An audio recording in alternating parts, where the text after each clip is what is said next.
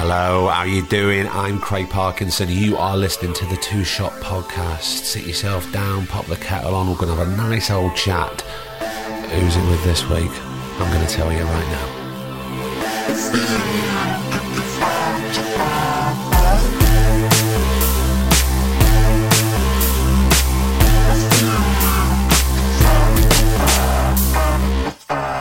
How the devil are you? Yes, I know. Yeah, it's not Thursday, is it? It's Friday. But you knew that. If you follow us on Twitter or Instagram, you will know that we had to change it to Friday this week because I've just, only a few minutes ago, stopped recording Season 9, Episode 20 with the remarkable Gemma Whelan. And I know you're going to absolutely love it. What a season it's been. We're bowing out on a high. And I think it's worked. You know, the reason why we sort of reformatted it to not keep rolling the episodes on when there was times when I couldn't guarantee you an episode a week. Because, you know, look, producer Griff works with other brilliant podcasters. But, you know, this is his home. This is where he's always going to stay. Obviously, I've got another career. I don't want to let you down as our very loyal family of listeners, which you are. You know, we're a family. It's been 5 years. We can safely say that now. Whereas if I can deliver seasons and 20 episodes a season, have a little break and then come back, then that's a good thing, right? Then you know you're getting episodes week in, week out, which you have been. And look, if you haven't listened to all the episodes of this season, go back. And also go back through other seasons. After today, after this episode, you've got 9 seasons to go back on. You know, all sorts of incredible conversations that we've had over the last 5 years, and they just keep on coming, and we're not going to stop. I mean, I say we're not going to stop. We are going to stop. We're going to have a little break. More of that in a bit. Some exciting things to talk to you about, and I'll get to that in a second. Now, we've got some parish notices, so excuse me for waffling on a bit, but don't fast forward. This is all important stuff. Now, past guest Andy Nyman. We've done 2 episodes with Andy, who's a lovely friend of mine. A big shout out to him, the director Matthew Dunster and Martin McDonough. Now, if you are in New York City or you live there, do yourself a favour, pop down to Broadway because they are in previews as I speak for Martin's play, The Remarkable Hangmen, which they started previews a couple of years ago, obviously had to shut down. They've recast many of the parts and they are in previews now, and I think it's going to be a less of a bumpy ride for them on Broadway, so do go down to see that if you're there. And also, Maya Sondi, good friend, past guest, Parminder Nagra, good friend, past guest, and also today's guest, Gemma Whelan, star very soon in a show created by Maya. It's called D.I. Ray. It's on ITV very soon. Give that a watch and give it your support. Good. Thank you. Now, as I mentioned before, whilst we are off air, behind the scenes, the work does not stop. We're going to be recording new episodes ready for season 10. But also, I want you to keep an eye on your feeds because I'm going to be releasing something next week. It's just going to be me talking. I'm going to tell you about some changes. No, don't worry. These are all changes for the best. It's still going to be the Two Shot Podcast that you know and love. It's just going to be shinier, brighter, and a little bit more beautiful. Intriguing, yeah? Keep an eye on your feeds next week, and I'm going to tell you in great detail exactly what is going on. I'm just looking at my notes. Let me have a look. Now, keep a listen on the outro. I'm going to be telling you about some new podcasts that I'm really loving that I think you should subscribe to whilst we're off air. That'll be in the outro. Well, I think we should get to it, shouldn't we? Episode 20 of season 9. I couldn't be more thrilled. I've been a huge fan of Gemma Whelan for many a year. She's an actor I really admire because effortlessly she switches from comedy to drama on telly. And she's one of my favourite actors. She really is. And why? It's hard to put my finger on it. I just believe her. I believe everything that comes out of her mouth. We touch on this in our conversation about the difficulties of the craft and acting and being organic and wanting to not recreate and just, so that's the police in Dublin, don't worry. Anyway, look, I'm babbling, but look, get into it. This is brilliant. Look, you're going to know Gemma from all sorts of stuff, aren't you? Look, Game of Thrones, Gentleman Jack that's on telly right now, End of the Fucking World, which is a brilliant, brilliant show. You can get that on 4OD. We talk about stand-up comedy, we talk about comedy, the crossovers of drama, the crossovers of television to theatre, North and South, children, being a mum. Oh, there's so much in here. It's brilliant. She's fantastic and very lovely, as are you for downloading. Let's get to it. This is season 9, episode 20 of the Two Shot Podcast. We are bowing out. This is the brilliant end of season 9 with Gemma Whelan. Enjoy, and I'll see you at the end. Gemma Whelan, you are our final guest on season 9, and I cannot tell you genuinely, I am thrilled that you're our final You're guest. so nice, because I was listening to last week's episode and I was hearing you saying, yet to be announced, we're talking to a few people. I was like, it's me, oh, no pressure. No, but the thing is, and I've said this in the intro anyway, I am a big fan of your work, full stop. Thanks. Not that we talk about work that much on this podcast, but it's funny, and I don't know, and I don't want this to sound weird, but I always feel that, why haven't we met? I was going to say that during this conversation at some point. It feels like we should have worked together or met somehow.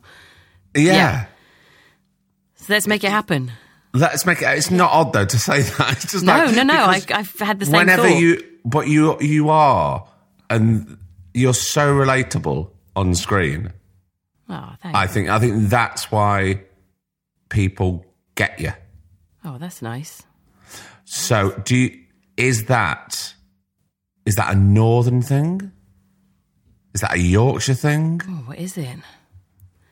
That's a big question. That is a big question. Because if I say yes, it is, then that kind of dismisses the whole of the South. It alienates a whole earship you have. I don't know. I mean, So- maybe there isn't an answer. Maybe not. Maybe it's just, I don't know, who I've turned out to be. Well, I'm not even trying to be. I don't know. Maybe it's just when you get a role, I think the start of it is if you can relate to that character. And then if you can relate to that character, then that is going to obviously, hopefully, cause you to be naturally relatable. Is that too weird to say? No, not at all. Yeah. Have you ever been pushed in a direction by a director that you didn't feel was the right avenue to go down? Occasionally, I've been quite fortunate, really, to work with lots of sort of really good, open people. But occasionally, it's happened where I've had an instinct and I've done it. So I don't know if this has happened to you. And then we sort of go all around the houses, and actually, occasionally, it turns out I was right all along. It doesn't always happen, but occasionally, that's happened where I've done something, And, often it is wrong and they've got a great suggestion, but occasionally, or not wrong, but different from what they envisaged. But occasionally a director will ask me to do something. Like, oh gosh, that just feels totally wrong for this. But I'll give it a try. Because, I like to say, let's try it. And sometimes you surprise yourself and sometimes it's like, oh no, that was right initially. And then one time it was on Game of Thrones actually, one of the directors was trying to intone for me. He was saying the line for me. But he wasn't British, so the voice was slightly different from how I might say it anyway. And we did about 20 or 30 takes of me trying to go da-da-da-da-da. And he kept coming over, like, I'm just doing I don't ever want that to seem disrespectful, so I won't use the correct words. But, he was trying to get me to do b-b-b-b in his accent, and it just didn't sit right at all. And I did it so many times, and every time he just kept coming over going, no, b-b-b-b-b. And it's a bit boring for everyone to know, but it's quite a golden, unknown, unspoken rule that you don't tell an actor how to say a line. You can talk to them about how they might say it, but you don't ever say the line in the intonation you think, because the actor will. It's just I don't know how to. No, is everyone delighted I'm the last guest, the rambling idiot? No, but it's like you don't give a line reading. That's it. That's what I was trying to say. Don't give a line but reading. Also, thank you. But also, what obviously you were trying to say there was his intonation was completely different to how you would interpret it from your character. Yeah. No. And I got all caught up in it, and I got caught up in it, and then I went home and stewed on it, and anyway. Oh, yeah. Are you good at switching off at the end of a day? Better and better, yeah. I think initially, when I first went, Game of Thrones was my first big job, and I'd go home every night going, oh my goodness, I got all that wrong, I should have done it better, I should have done it differently, oh, was I good enough? And now I feel like they don't move on until they've got it, so it's okay, and I feel satisfied that I tried my best largely now. I think sometimes the big emotional scenes you really want to bring it, and so that's often the build up to that is prior to the day, and then afterwards I'm like, well, I'll try and leave it all on the dance floor, Craig.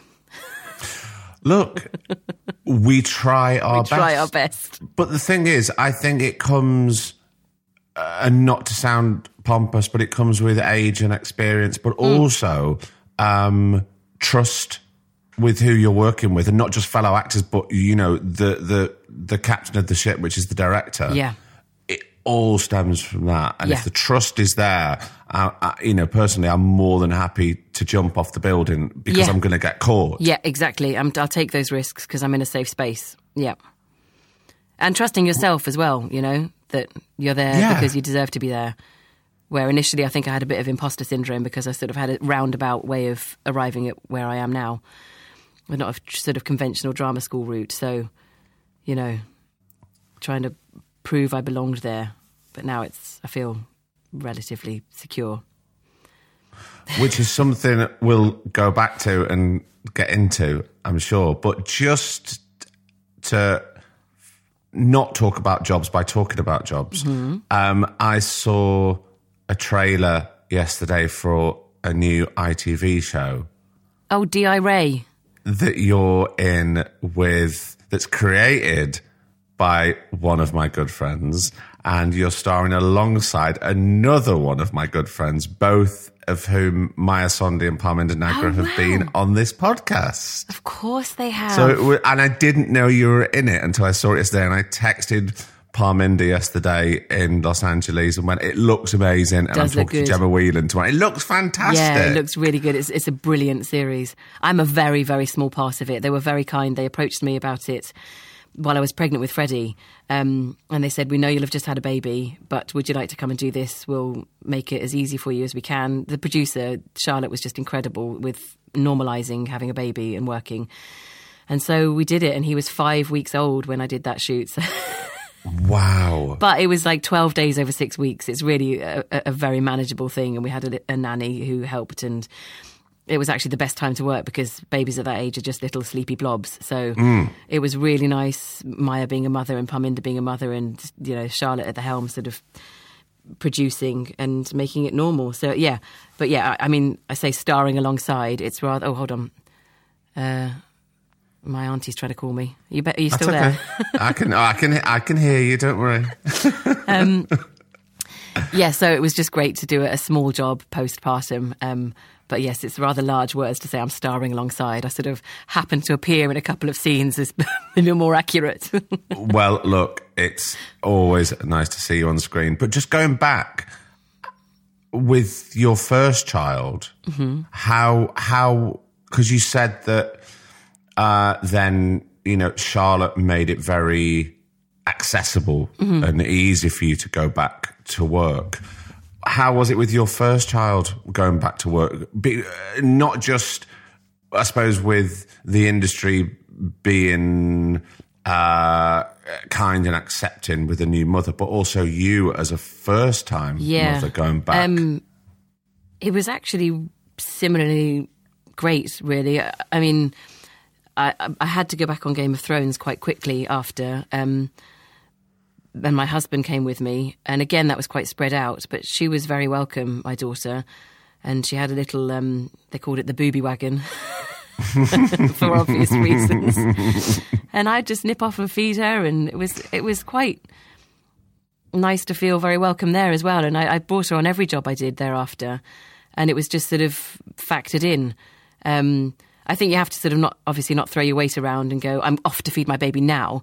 I'd just obviously say, maybe within the next 10 minutes I might need to go and feed her or whatever. You work with people and make it sort of, a good sort of communication and have good childcare. And it's possible. So yeah, it was fine. But from a sort of mental point of view, yeah, I think it was all right because she was with me all the time. And she was looked after by her dad and her auntie and me and was on set all the time. So it didn't feel like she was apart from me very much. So, yeah, it was quite nice actually to be at work, and to be sort of speaking to grown-ups is quite important, isn't it? So I had the best of both, which was quite nice. I was very fortunate.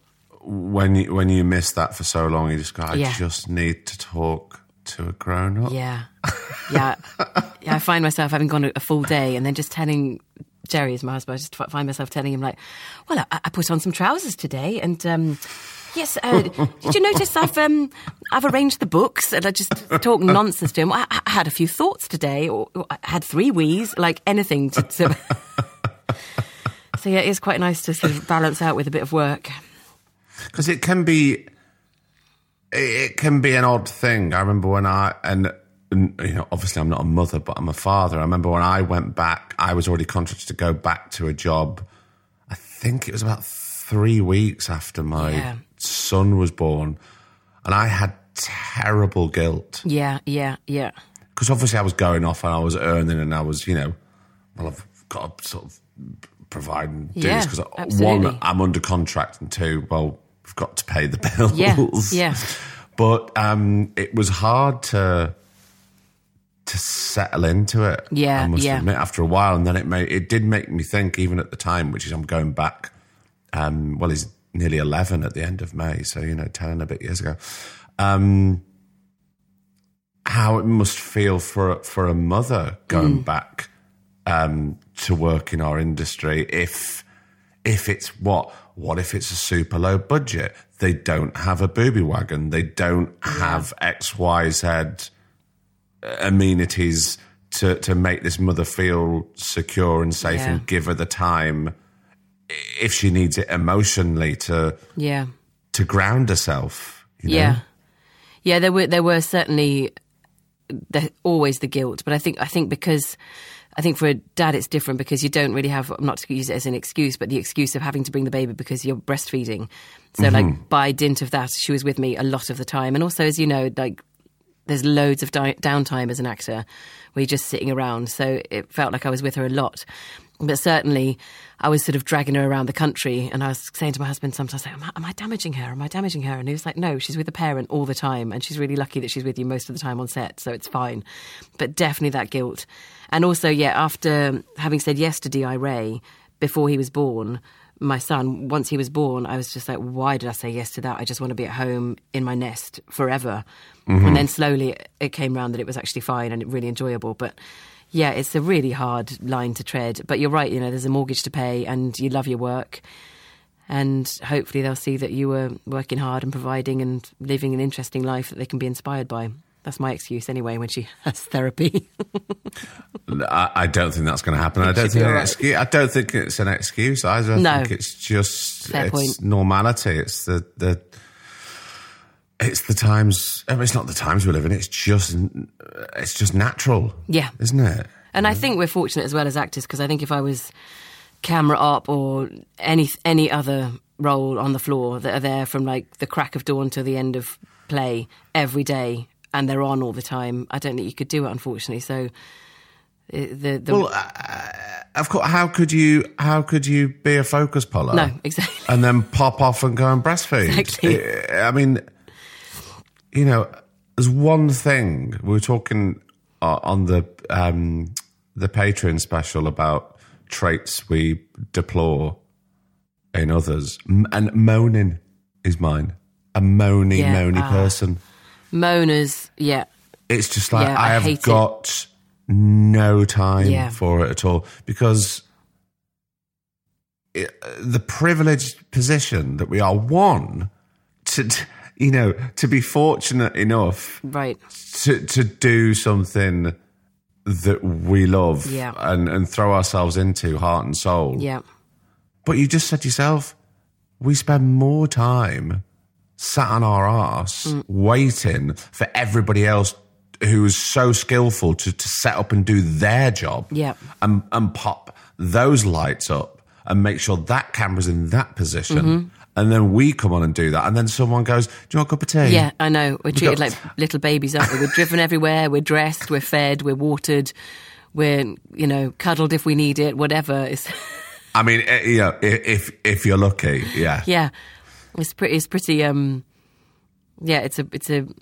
a lovely job to be able to do, and I feel very fortunate anytime I land one. Certainly. Yeah. Still now. Still. Oh God. I'm always worried I'll never work again as well. I mean, everyone is, aren't they? Well, I think they are. I do think they are, and I've been fortunate enough, as you have, to work with older, fucking legends of this business, and still they go, hopefully I'll get another gig. Who knows? I mean, I don't know if another script's going to come, but it might do. Yeah, and I'm like, but you're you. Like, of course it will, you idiot. Of course it will. Like, but it's that thing, isn't it? That grass is always greener, and you just sort of, but it never goes away. And then when you're fortunate enough to be asked to do something else, somebody wants me. Well, yeah. I'm loved. I know. It's really psychologically interesting, I think, isn't it? But yeah, it's a real hit, isn't it, when you're wanted for a role or you get the gig. And it's also devastating when you have to say no. I've just had to say no to one, which was, I think I mentioned at the beginning, that was shooting over in Budapest, and with two little ones, and unfortunately it was just 2 days notice. I think, to be honest, someone had perhaps not been able to do it in the end. So, and I would have loved to do it because I'd loved the script and all that. And it's just, I can't really get to Budapest with a baby and a 4-year-old who hasn't got a passport currently, and we don't have a nanny, and Jerry's working. Like, it's literally logistically impossible. I would be there if I could. But it's also, I mean, I don't want to be like, it's so painful when you have to say no, poor me. But, to be wanted, and then to kind of, obviously our whole industry is us taking rejection, but to give a rejection is really painful. But the thing is, you feel like you're letting somebody down. Exactly. And I don't want to be that person. They've been so kind and to offer you the job. Somebody and you think, wants me, and oh my God, you. somebody wants me, that's amazing. But logistically, that sounds like an absolute nightmare. Yeah. To fly to Budapest in 2 days with no nanny and a 6-month-old and think that we can make that work, probably with quite a lot of night shoots. And I'm all for making it work, always. So it's really painful to go, do you know what? This is just a little bit beyond me, I think. So, yeah, saying no is also hard. But, you know, hopefully I don't have to do that very much because I do love my work. Gemma, there's a little thing that we do for the people who support us on Patreon, and we ask a few questions, and we've already done that round.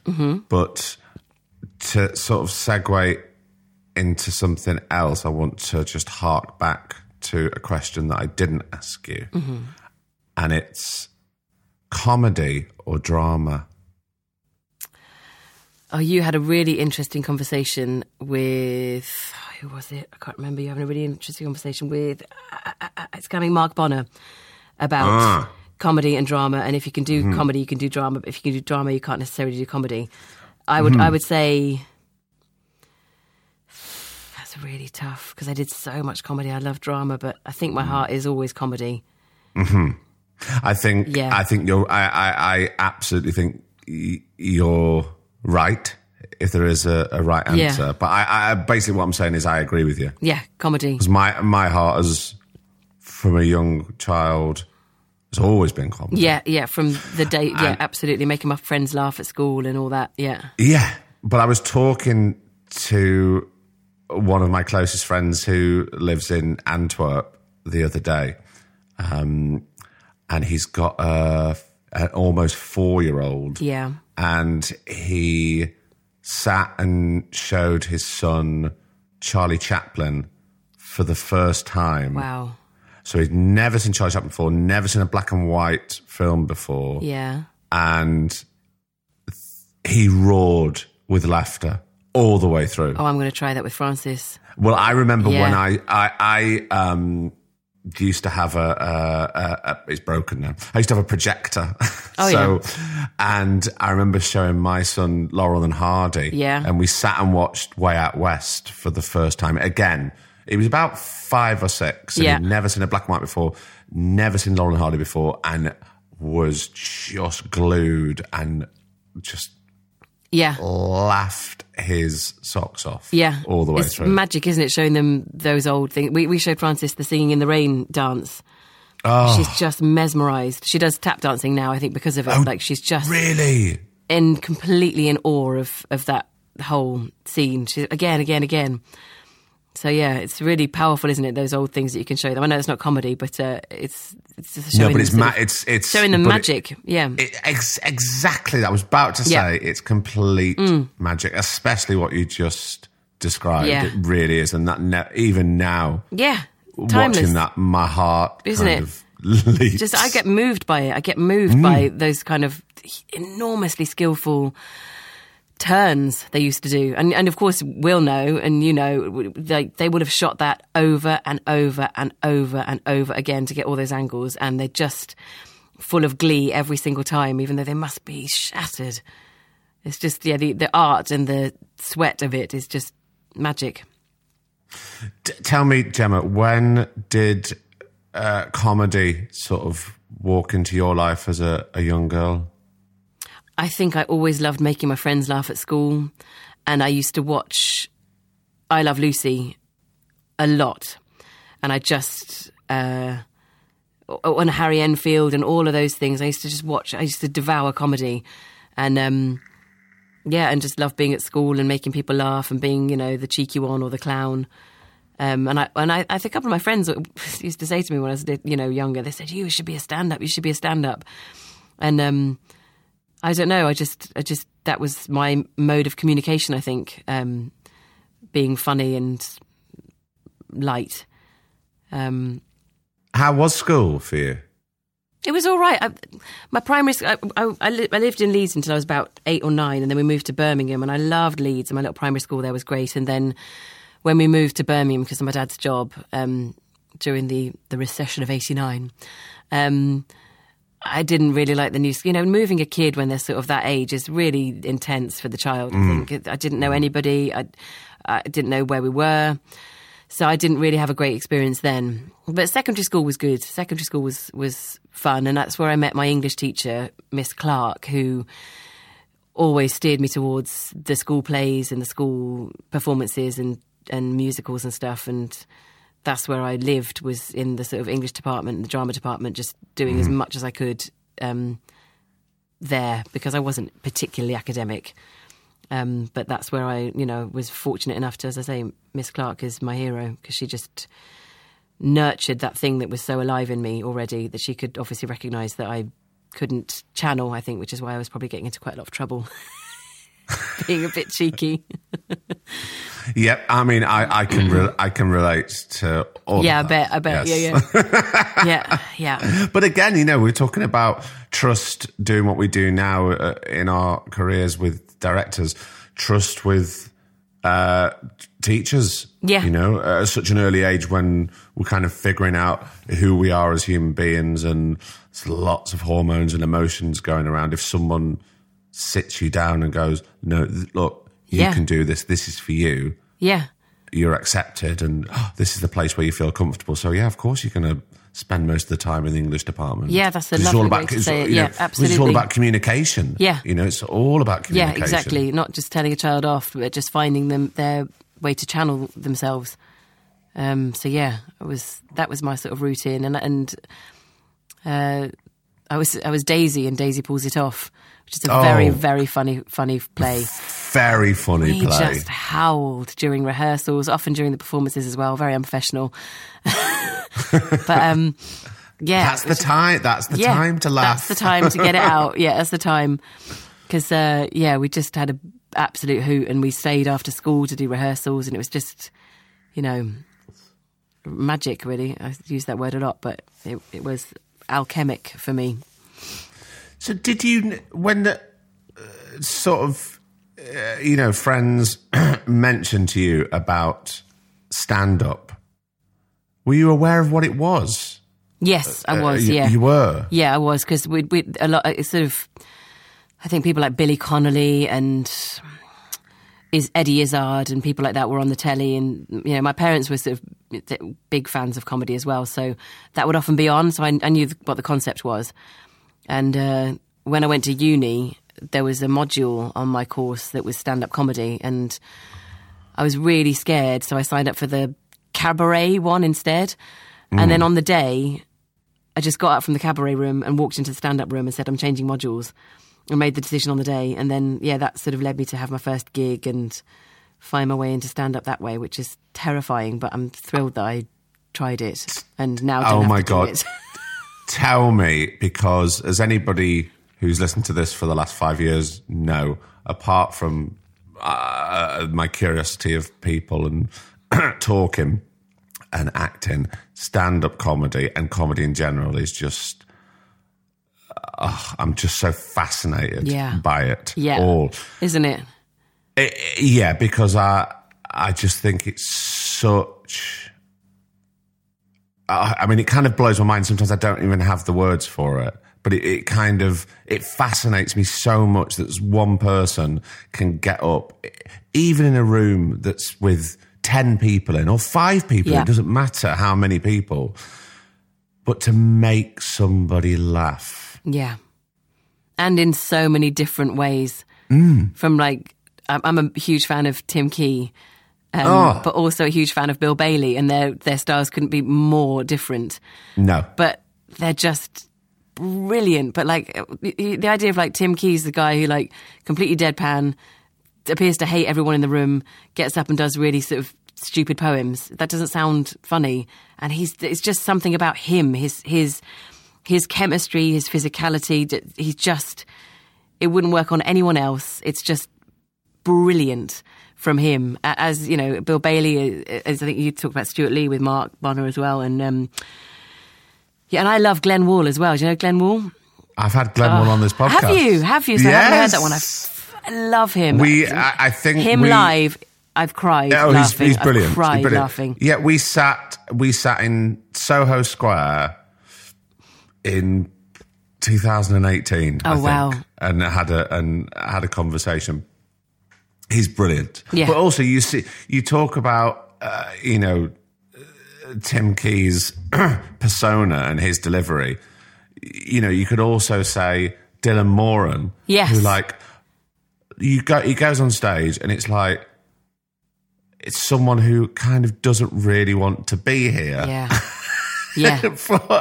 In that, he's already got the audience eating out the palm of his hand. He's not trying to be funny. Yeah. He just is. Yeah, he just is. That's it. He just is. And also the chemistry of, like, when someone dies, even though they're brilliant, like, I watched Stuart Lee absolutely die somewhere, I can't remember where, on the South Bank. And I had absolutely loved it, but I hadn't laughed, but I just really appreciated it all the way through. But largely it was an audience that just didn't get him, a sort of drunk sort of Saturday afternoon crowd, you know, a festival vibe. God. And they just didn't get him. And he was there at his table afterwards, supposedly signing DVDs, and no one was there. I was like, no one understands what genius this man is. He's a genius. But it's hard to die as well. But I think once you've died really badly, it sort of can't ever get that bad again. So you think, well, it can only be as bad as that, and I survived that. So let's go crack again. on. Yeah. So you changed modules and went, right, I'm going to do stand-up comedy. Yes, I did. Where do you even begin? I'm fascinated. Did you play with character comedy? Were you going to be yourself? How did you start? Eventually I ended up doing character comedy. I ended up doing a character called Chastity Butterworth, but she was a long sort of found thing. Initially it was just myself, and the tutor would just say, just write in detail about the first 10 minutes of your morning. In detail was one of our exercises. And then another one was walk around campus and just find funny things to talk about. And sometimes you'd be like, well, that's probably not funny, but I'll try and work it up. And then you'd get in the room and say, well, this might be funny or this might not be. And yeah, so it was just exercise based on, like, complete observation of ourselves and our surroundings initially was the module. And then it culminated in 5 minutes at the King's Head up in Crouch End. Oh, we had our first live gig in front of our pals, which was really great. I used to live around the corner from there. Oh, did you? I saw Eddie Izzard there. Oh, you lucky thing. Years ago, down in that sweaty, sticky, carpeted room downstairs. What a vibe, though. What a great vibe. It was a really low-ceilinged, sort of dingy place of perfection for that kind of thing. So, yeah. And then I didn't go back to it for about 6 years. Why such a long period? I went and joined sort of like comedy sketch groups and tried out for things, desperately trying to get an agent, and I was a dancer as well, so I worked as a dancer for quite a while. And just is this as a stand-up, Gemma? No. Yeah, as a stand-up. So I didn't go back to stand-up for about 6 years because I went in, I'd done it. I felt like, okay, I've done it, and I was quite good at it. That's it. It was too terrifying. I won't go back to it. And then I went off, and as I said, I used to dance professionally, and I used to, I did lots of other little jobs, and I was trying to get an agent. And it seemed like the only way to get an agent was to sort of try and show them live stuff, to try and do videos or try and get them to a gig. So I started doing stand-up again to try and land an agent. And yeah, it sort of went on from there, really. Was it fulfilling for you? Yeah, it was, enormously. Being a stand-up? Enormously, yeah. And then when I eventually did get an agent, she suggested that I try character stand-up. And so I created Chastity Butterworth and sort of have similar material, but sort of heightened the juxtaposition areas, sort of this very sort of posh Mary Poppins type woman saying things that you wouldn't expect her to say, I suppose, the comedy of opposites. But yeah, it was all very physical and very mannered and very ticky, my performance as well. And yeah, I did that, went to Edinburgh, did a sort of, for my first, I'd call it an hour, but I sort of limped at about 45 minutes. It was never going to be a hit. But I tried, I did it. Because I won a Funny Women competition. I won it, and my prize was to work up a show and take it to Edinburgh. So I'd always wanted to, so I did that. And yeah. So when you say you won a prize to take it to Edinburgh, was the financial burden taken away from you? Yeah. So right, okay, which is a huge thing, because as anybody knows with Edinburgh Festival, it's crippling. You're not walking out making anything. You're lucky if you're very lucky. Very lucky if you break even. Yeah. So the financial burden was taken from me, and so I would have been foolish not to try. And how was that? How was that Edinburgh? It was all right. I was doing 2 shows, actually. I was doing a Philip Ridley monologue, which was intense. It was called Dark Vanilla Jungle, and it was an intense play obviously a one-woman monologue for about 1 hour and 20 non-stop about a girl who'd been abused.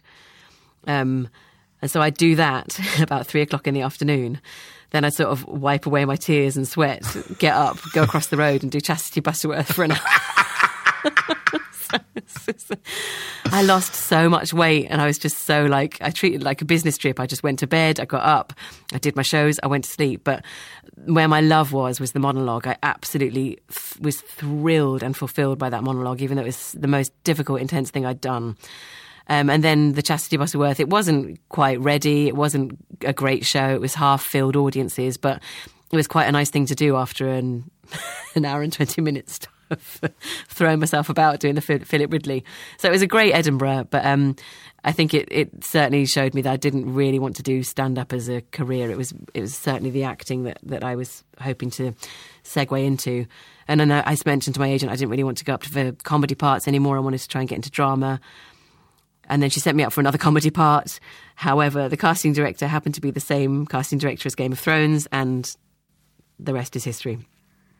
So it was a conscious decision to move away from comedy. It was more of a conscious decision to move away from stand-up, I think, that I'd filled my boots with that, and the anxiety and the nerves before the gig were outweighing the pleasure. And also I wasn't coming up with new material. So I was sort of quite repetitive and being booked for gigs and saying the same things. My heart wasn't in it, and I wasn't burning to make new material. So I just mentioned to my agent that I'd love to try and do drama. And she said, well, it's very difficult. People don't really take comedians very seriously. It's difficult to cross over. I said, but Olivia Colman did. And she said, well, we'll see. And then, I just happened to be in the right place at the right time for this casting director to see me for a comedy part that was also casting Yara Greyjoy at the time. But now, you say the crossover may have been hard a few years ago. It isn't now. No, I think you're right. See more and more stand-up comedians cross over into more dramatic, quote-unquote, serious roles. Yeah. Because they're so fucking good at the comedy element, it's quite easy for them to switch. I mean, it's timing, isn't it? I think to be a good comedy actor, you there's something about a timing, a physicality, a knowingness that there's just a bit that people have or don't have for comedy, which is not a good or bad. It's just you have it or you don't, and I think you can't teach it or learn it. You can get better at it and observe it and kind of work out what suits you and how you're funny, but. Yeah, you're right. To sort of switch over to drama, you've got a sense of timing, a sense of where your body is, a sense of your space. And I think also as trained as a dancer, I can always hit my mark. The sort of physicality of your space is quite... I think Amber Anderson was talking about having been a model. She sort of always knew her body and where she was and how to be seen by the camera. And I know eventually she was told to sort of relax. But I think everything you've done prior to sort of, those big drama roles really feeds into... the skill set, I suppose. Yeah. Jesus, we're always told to relax. I know, it's so hard, isn't it? No, but the start of a new job, and it is a new job, so it is the first day of school. It doesn't matter how many years you've been doing it. Yep. You have to forge relationships extremely quickly. Yep. But you can't force them because then they become forced and unnatural. Yeah. But also you have to take your time, but also you can't really take your time because you've got to kind of build these relationships quite quickly. So it's a constant balancing act. Yeah, absolutely.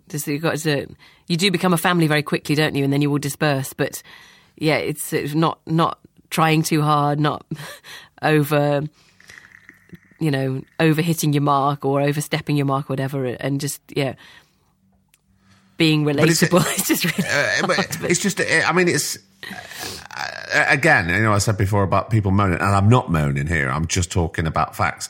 It is a constant sort of balancing act, and you walk in a tightrope. Yeah, all the time, because you don't want to come across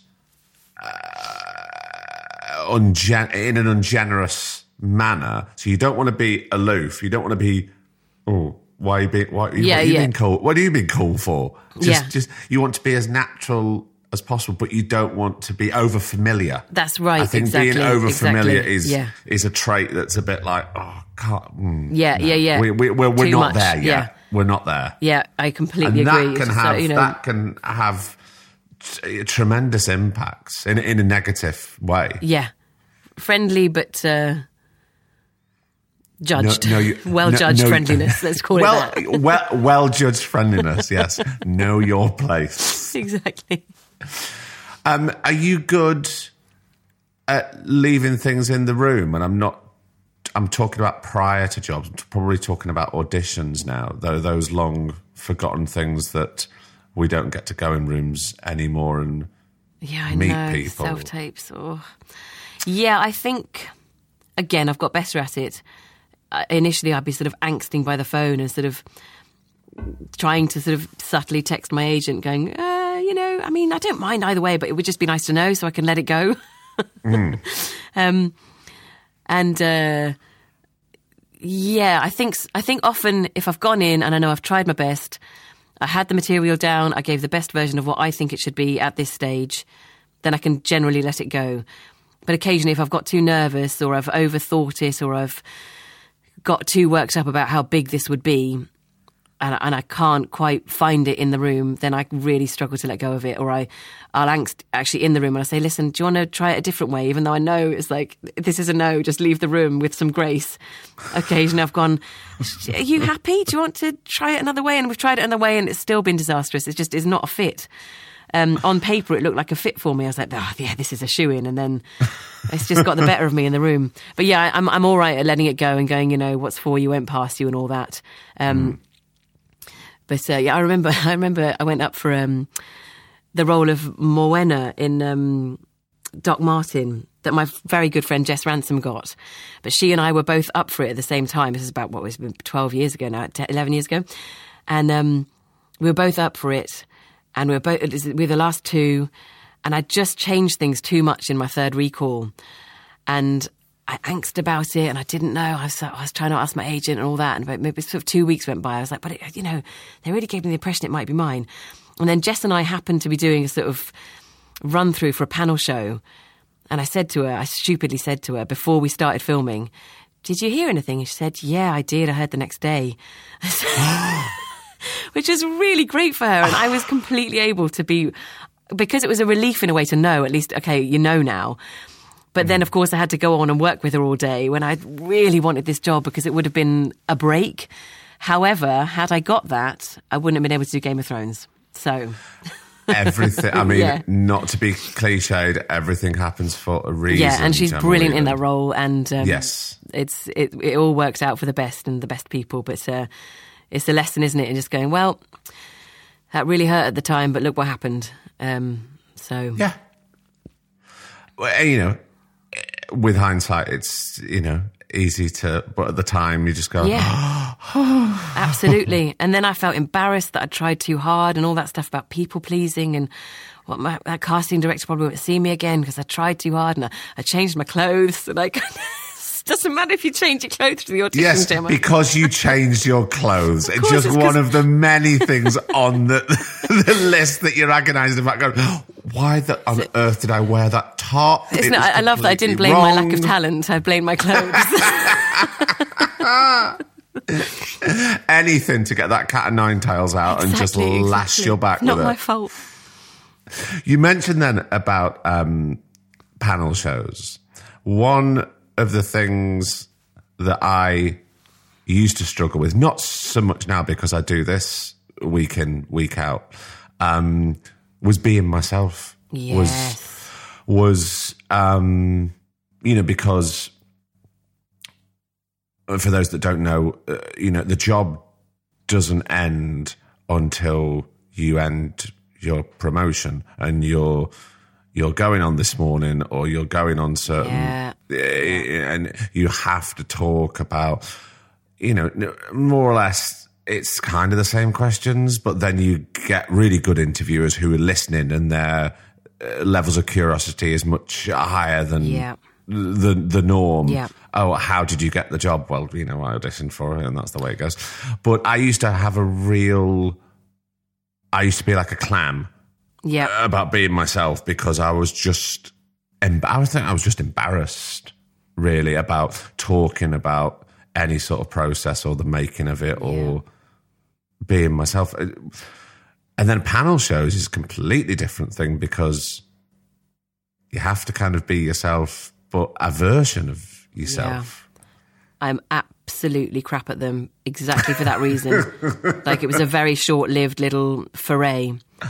I went on something called, I can't remember, it was Nick Grimshaw was the presenter. And I went on and I was just terrified and I couldn't be myself. And I started doing like a London accent.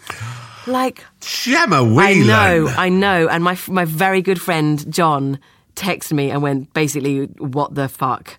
Like he will always call me out on things. I was like, I know, I will never be asked on a panel show again. It's not a career path I ever want to follow. It's fine.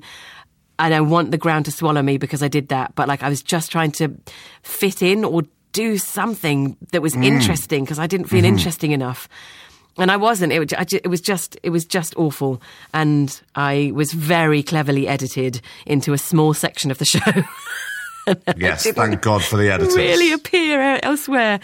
But yeah, that was not something I ever wished to repeat, and I don't think panel shows and I are ever going to get on, and that's okay by me. But I completely agree. Like, it becomes a bit of a skill, doesn't it, doing these interviews and promo? Because I agree. Why is anyone really interested in what was it about this that made you want to take the job? And like, sometimes the real truthful answer is it was a good paycheck and I've got a mortgage. But you can't say that. So you've got to be, well, I really love the script, which is true as well. But you have to really talk around it. You can't always be candid. But Daisy May Cooper's, did you see her on the one show? She was like, well, it was a paycheck, wasn't it? And it's like, fair dues. It was a paycheck. She's being honest, because sometimes it is a great script and you love the writer and you've always wanted to work with those people, and that's all true too.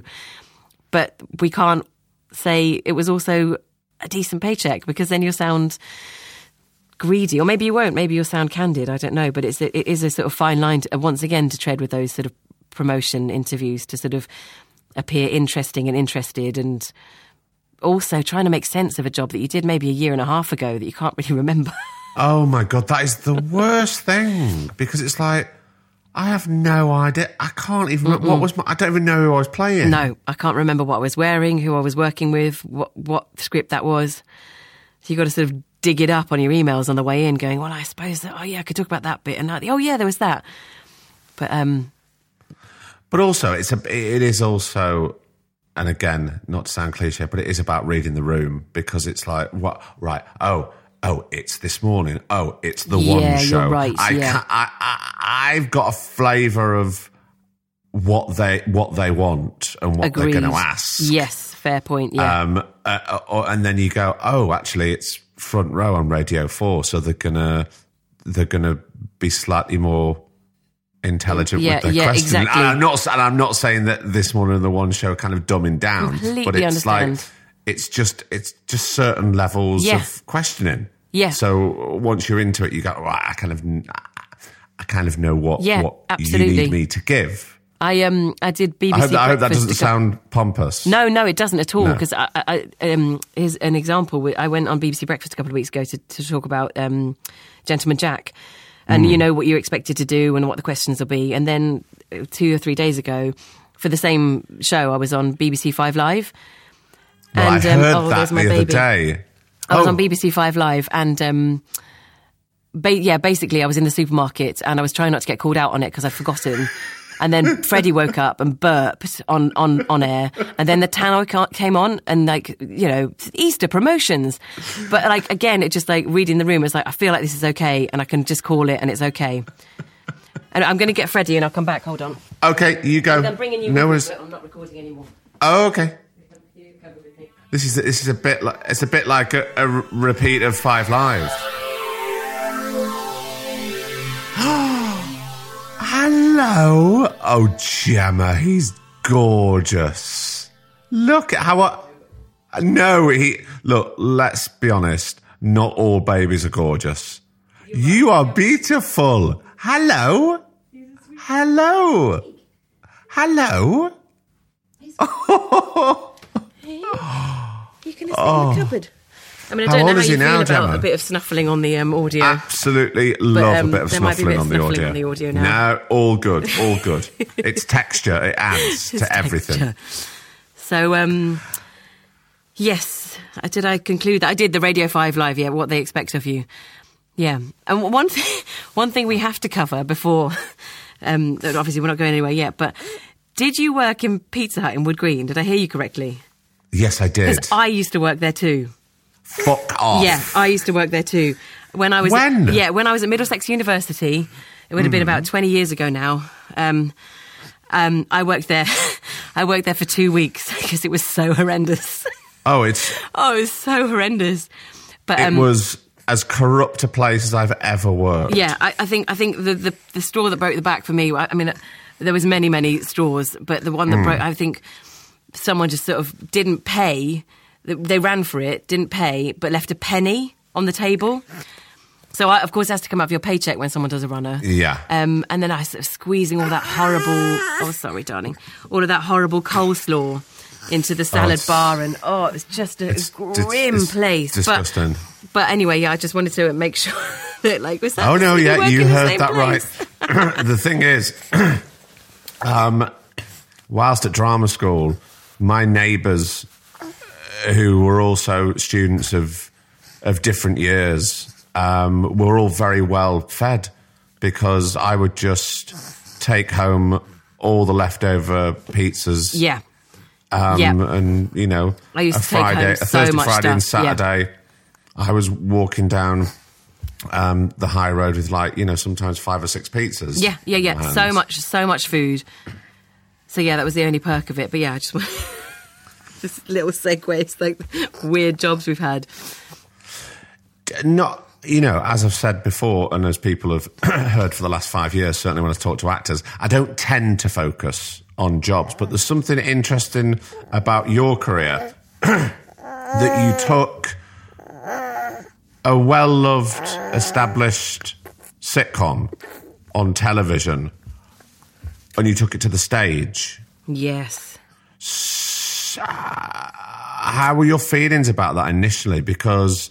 sometimes the transition doesn't work. You know, we've seen that throughout history. Yeah.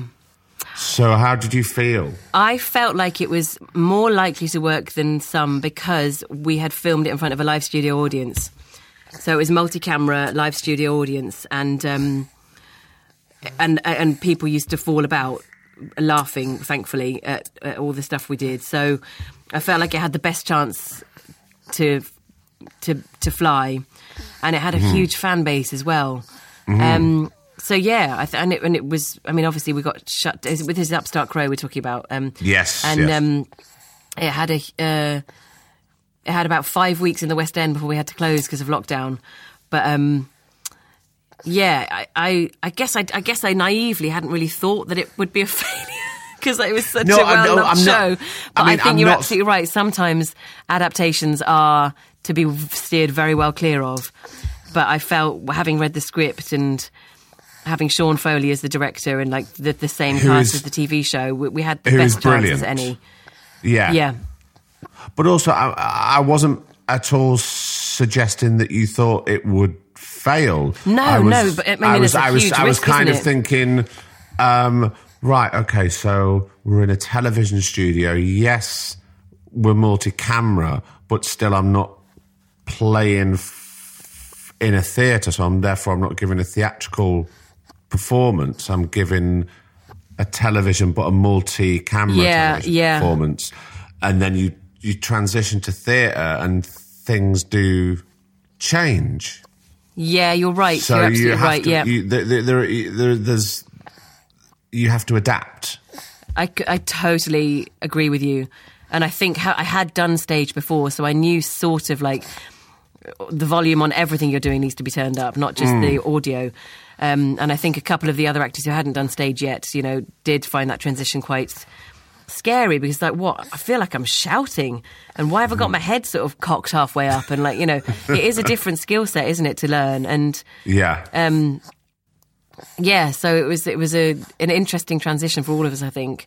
But equally, because it's multi-camera, like a lot of the way we used to perform was quite as if we were on a stage. We always had to face the front and sort of make sure the camera could always see us, like you do in the theatre, where make sure the audience can always see you. So, yeah.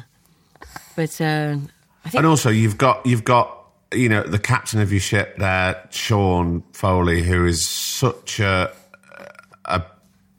genius when it comes to comedy. Yeah. Yeah. Forensically, he understands everything and he knows the beats. Yeah, exactly. So and it's that trust thing, isn't it? Like it was the thing before, like this guy knows what he's talking about and I'm going to try everything he says, and like invariably, like, God, I would never have thought that would be funny, to leave that an extra 5 seconds or to slow that down so much that it's almost painful and it would be funny. Like for his sort of commedia background to really sort of come into the fore was really exciting to have in the room. And then, of course, having David Mitchell as our sort of other sort of pilot, who sort of steadfastly refused to do any commedia because he's decided who he is as Shakespeare, but was still brilliant. But we did manage to get him dance. We got him to dance. He did this incredible dance at the end. I mean, we all danced together, but he blimmin' well learned it, and it was fantastic. So yeah, you can teach an old dog new tricks. But he is so good. So good with an audience. You're absolutely right. Like him and the live sitcom the live recording was always fantastic because he would just sort of break out and be so perfectly well judged, hilarious, and then just get back into it. And yeah, it's a real skill. He's a fantastic man. Do you find the balance of comedy and drama satisfying now, or do you hark back to, I think I need a bit more of A in my life or a bit more of B? I feel quite satisfied, I think, at the moment, especially because Gentleman Jack, it really manages to straddle comedy and drama for the character I play. Yes, very much. And then to do something like The Moorside, which was just pure drama, and then other things that just have sort of levity in them, which is nice. So yeah, I feel even Game of Thrones had quite a lot of levity and humour in it. So yeah, I think a lot of script writers try to pepper their dramas with some sort of humour at some stage. So yeah, I feel quite satisfied that the spread is.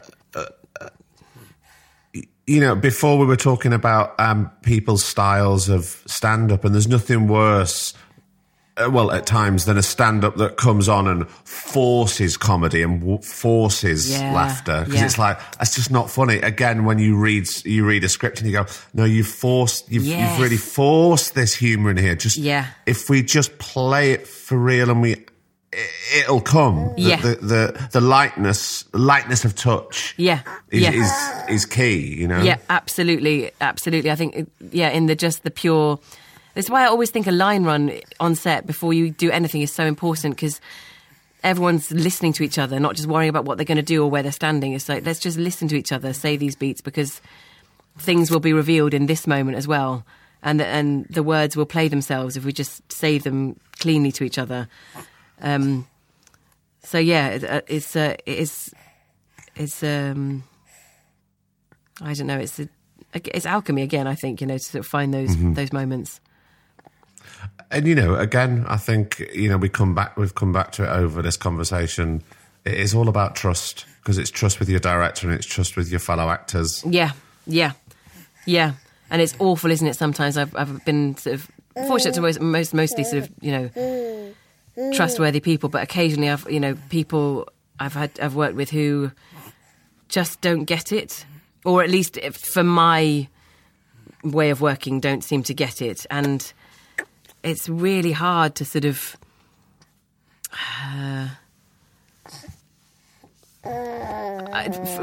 occasionally I've worked with people who just sort of come in immediately with a problem, or immediately with quite a lot of questions about I don't think this, and I don't think this, and I don't think this. And what, like prior to even a line run? Yeah, prior to even a line run. Yeah, exactly. Right. And I know that sort of maybe smacks of nervousness and insecurity, but just please let's just say the words and then we'll see how we all feel about it. And then it might be right that you do what it says in the stage directions, and it very well might not be right. But let's just... It goes back to, sort of moaners, that kind of thing as well. Just like finding a problem before there is a problem is quite tricky to work with. But I don't know what I'm saying. Really. No, I know exactly what you're saying. But I suppose my question is, how do you deal with that? And I suppose in the past, how did you deal with that? Because I know how I used to deal with things like that. And I'll hold my hands up. I don't think they were productive in the way I used to deal with it. But I think that comes from lack of knowledge and naivety and being a young, probably quite mouthy actor. He's like, oh, shut up, let's get on with it. Just through the fucking lines. But now I'm very good at... I suppose sitting back and keeping my mouth shut. Yeah, I think that's all you can do. Until it comes to a point where... You've got to say, should we just try it? Should we just try it? Like, it's been half an hour and we've not even tried it. Yeah, because... yes, of course, we're there to solve problems. And there's enough problems anyway. Yeah. Right? And there's always time pressure. Huge amounts of time pressure. How many times have you heard, sorry, do you think we could just, if ever we could just have like half an hour just to complete? Oh my God. We're having 15 minutes grace. For anyone who doesn't know, like often in filming, like you go over by 15 minutes, they don't have to pay anyone. But you go a minute over that 15 minutes, they have to pay the full hour. So they're always trying to go 15 minutes grace, and then they're not allowed to change the cameras. It's all very, very complicated, the rules around it. But yeah, can we just ask everyone to stay half an hour? Can we... Well, you were saying that you stayed late last night, eh? I did, yeah, because we had to... Well, we had to shoot in the dark. Yeah. Because it was an exterior night shoot, and there's... It's like, we did that on DI Ray quite a lot. It's like, we just got to wait for the dark. I'm sorry. It's like, but we've already wrapped. It's like, well... Someone misjudged the sunset. There's nothing we can do. No, otherwise we will come back tomorrow and like, no, don't make me do that. I'll stay. Gemma, has there ever been a time where you've thought, look, I don't think this is for me? Never. Never, ever, ever. I knew you were going to say that. I don't know if you have this or... Like, there's always been a little quiet place inside me that just... knows this is what I want to do, and I don't want it to sound arrogant or anything, but I feel like this is the best version of where I belong, and I feel safest and happiest and most fulfilled when I'm on set. And Jerry is like, what, you're just sitting around all day? Like, often I'll get a text from him going, you done anything yet?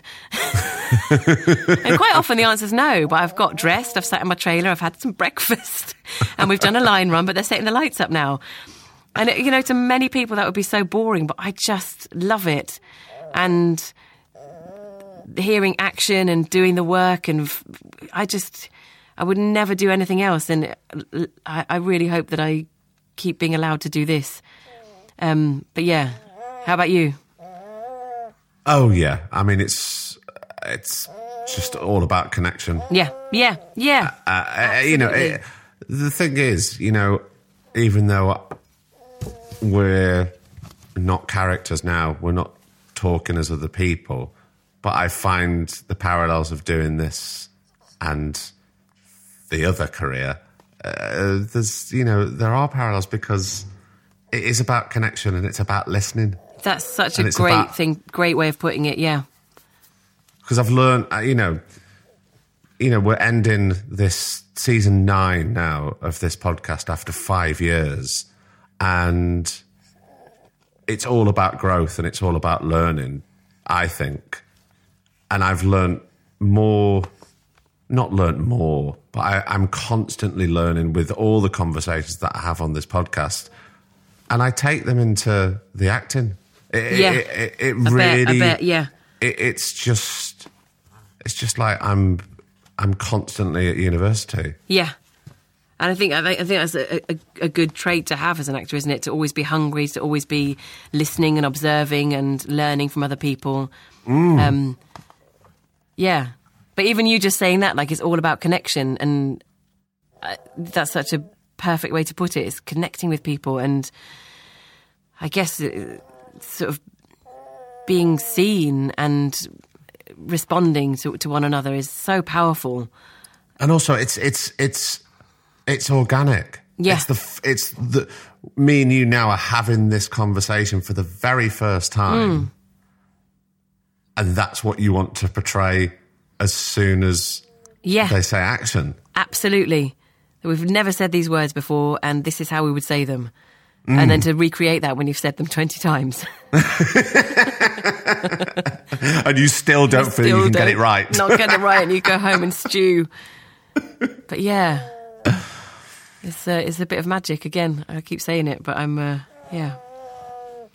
Gemma Whelan, this has just been the best way to end the season. I don't want it to end. I'm enjoying chatting to you so much. It may be because I don't speak to any adults, but I am really enjoying talking to you. I don't want it to finish. You tell Jerry to get out of the shower and he's out of the shower. He's gone to work now. That's why. Has he gone to work? That's why Freddie's cooing in the cupboard next to me. For full disclosure, to try and entertain him, I'm waving a box of tampons at him. It's all I could find in the cupboard. I'm like, just hold on to that for a bit while I finish this. Who needs a child's mobile above their crib? He's got my my earphones and a box of tampons. He doesn't know what box they are. Tampons. So there you go. I can't think of a better way to end this conversation and the end of this season than talking about your tampons, Gemma Whelan. What a low end. I'm so sorry, everyone. I mean, you say low, I say high. I say Gemma high. Whelan, this has been gorgeous. And when I see you in person, I'm going to take you out for a cup of tea or a glass of wine. I would love that. It's been so lovely to talk to you. I'm a huge fan of this podcast, so to be on it is a real thrill. And I hope the pressure of the end of season 9 was lived up to somehow. Oh, it absolutely has. Thank you so much. Lots of love. Lots of love. Thanks, Craig. Bye.